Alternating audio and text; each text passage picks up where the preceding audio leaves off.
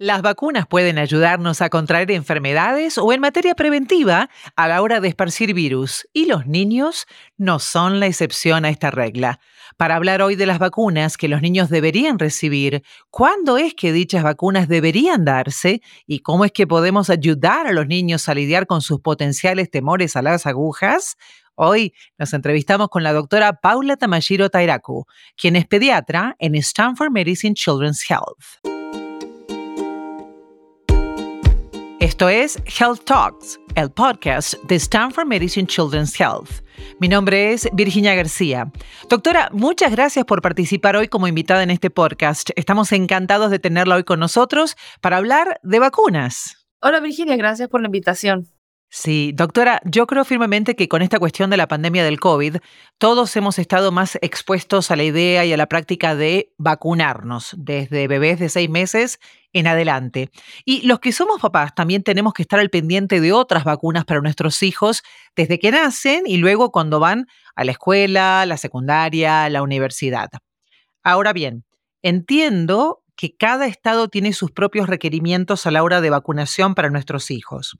¿Qué le parece si empezamos hablando de lo más básico? ¿Qué vacunas se necesitan para la vuelta a la escuela? Es una pregunta muy importante y es cierto que diferentes estados tienen diferentes requerimientos. El Departamento de Salud Pública de California requiere ciertas inmunizaciones para poder regresar a la escuela. Generalmente las inmunizaciones que son requeridas son aquellas que nos protegen contra el polio, la hepatitis B, difteria, tétanos, pertusis, sarampión, paperas, rubiola y varicela.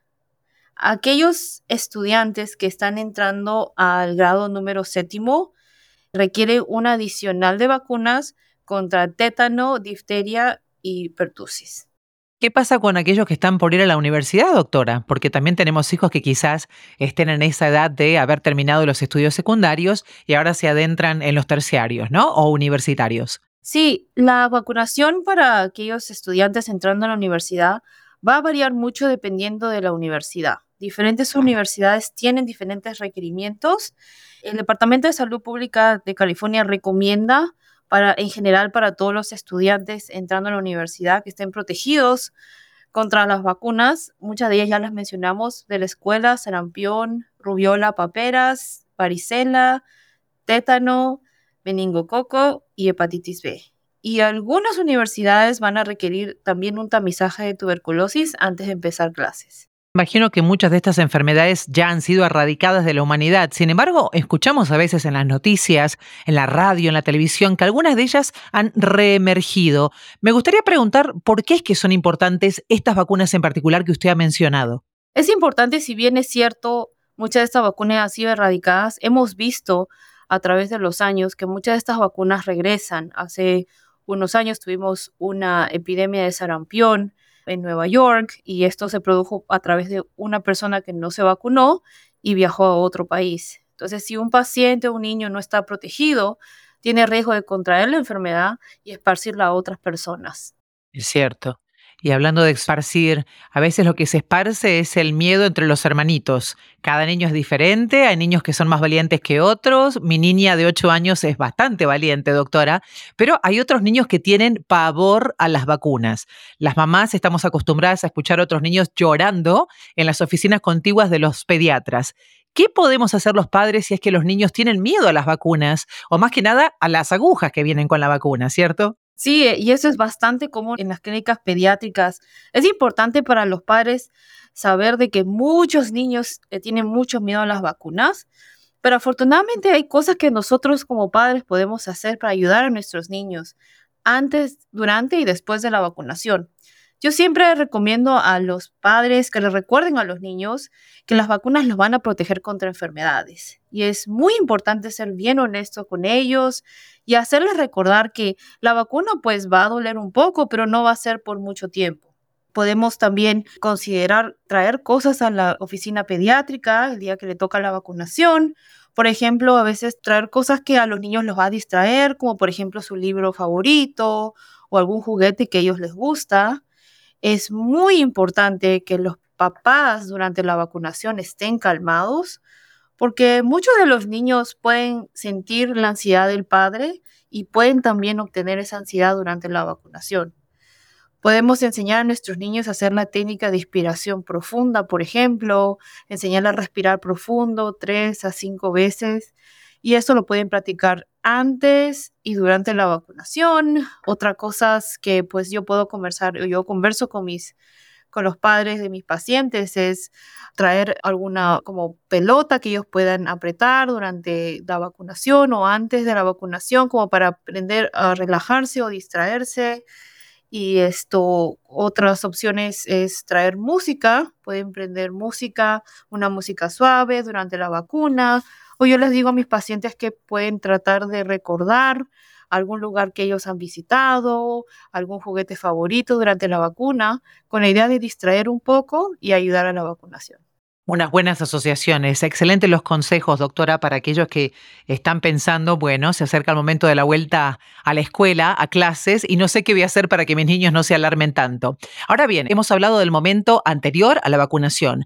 ¿Qué pasa con el después? Porque muchas veces, incluso los adultos, experimentamos un poco de incomodidad en la zona en la que hemos sido vacunados. Me pregunto si hay un mejor momento para vacunar a los niños o a los jovencitos a la hora de la vuelta a clases. Me refiero a los días quizás que son anteriores a un evento en particular que ese niño o ese adolescente tenga que tener, algún evento deportivo, alguna actividad extracurricular.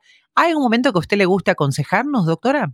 Generalmente la reacción a la vacuna va a ser muy diferente entre cada paciente. Tenemos pacientes que no tienen ningún efecto después de la vacuna. Generalmente lo que nosotros podemos esperar es posiblemente un poco de fiebre, un poco de dolor por los siguientes 2 días después de la vacuna.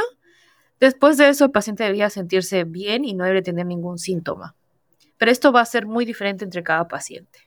Bien, hablando de la diferencia entre pacientes, ¿hay algún mito contra la vacuna que le gustaría erradicar en este momento, doctora? Sabemos que hay muchas personas, especialmente en nuestra comunidad hispanoparlante, que a veces tienen ciertas creencias, cierto folclore, ¿no? En cuanto a por qué aplicarse una vacuna, por qué no hacerlo, cuáles son las consecuencias que podrían devengarse de la aplicación de ciertas vacunas.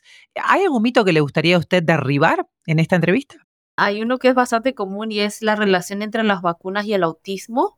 Tenemos Ujú. muchos pacientes que están muy preocupados de que hay una relación, si mi hijo recibe la vacuna, le va a dar autismo.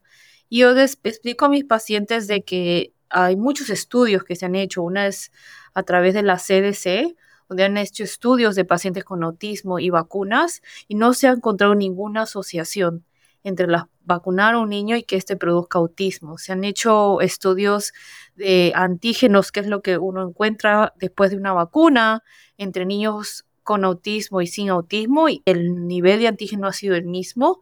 Entonces, no se ha encontrado una clara asociación entre el autismo y la vacuna. Entonces, yo les explico mucho esto a mis pacientes. Gracias por esa aclaración, porque creo que es importante y es cierto, el autismo es una de las que más escuchamos entre los padres. Hablando del CDC, estudios y mitos, querría comentar algo en cuanto al COVID, porque la pandemia, si bien ha mermado, no se ha ido del todo. Sabemos que hay nuevas cepas permanentemente, la vacunación sigue siendo todavía un esfuerzo que el CDC y otros organismos estatales y federales siguen apoyando. ¿La gente debería seguir vacunándose contra el COVID-19, doctora? Nosotros recomendamos que sí, como digo, no es una enfermedad que tiene muchos años todavía. Hay nuevas cepas que están apareciendo y es importante que nuestro cuerpo aprenda a combatir esta infección a través de vacunas que a través de la enfermedad.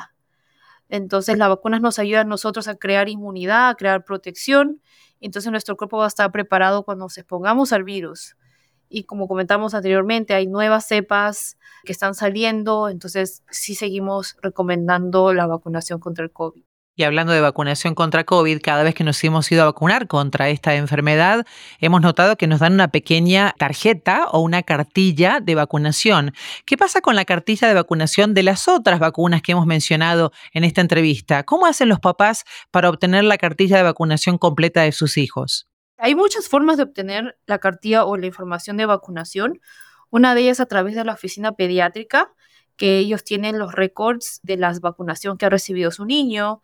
Otra opción muy buena son las escuelas, porque las escuelas tienen que verificar que todos los estudiantes estén vacunados. Ellos también tienen acceso a los récords de vacuna de los estudiantes. Otra opción es a través de este libro familiar. Muchos pacientes tienen un libro muchas veces de color amarillo, donde marcan las vacunas que han recibido desde nacimiento. Es otra opción. Y una otra opción es a través de la página web del Departamento de Salud Pública de California. Solo tiene que poner algunos pequeños detalles como el nombre, fecha de nacimiento, y a través de esta página web usted puede adquirir las vacunaciones recibidas en California, incluyendo las vacunaciones contra el COVID. Me gustó mucho lo que dijo, doctora, porque me parece que cubrió las diferentes posibilidades en la que a nuestras familias latinas les gusta recibir la información de sus seres amados. El hecho de que algunos quizás tengan la barrera de no tener acceso a Internet en casa o no saber cómo manejarse con una computadora, o de repente le es un poco esquivo a la tecnología y poder ver la información impresa en una cartilla de papel, o para aquellos que son más diestros con la tecnología, poder hacerlo de esta otra manera con este chart que aparece en un portal, o también sumiéndose a los esfuerzos escolares o de la oficina del pediatra. Doctora, ha sido realmente un placer conversar con usted sobre este tema. Le deseo lo mejor y le agradecemos por su tiempo con nosotros. Gracias por la invitación, Virginia. Para obtener más información sobre este tema, visite stanfordchildrens.org. Y si este podcast fue de su agrado, por favor, no deje de decírselo a un amigo, vecino o familiar y suscríbase, califique y reseñe este podcast y visite toda la biblioteca de podcast para ver otros temas de su interés. Esto fue Health Talks de Stanford Medicine Children's Health. Yo soy Virginia García. Gracias por su sintonía. Hasta la próxima.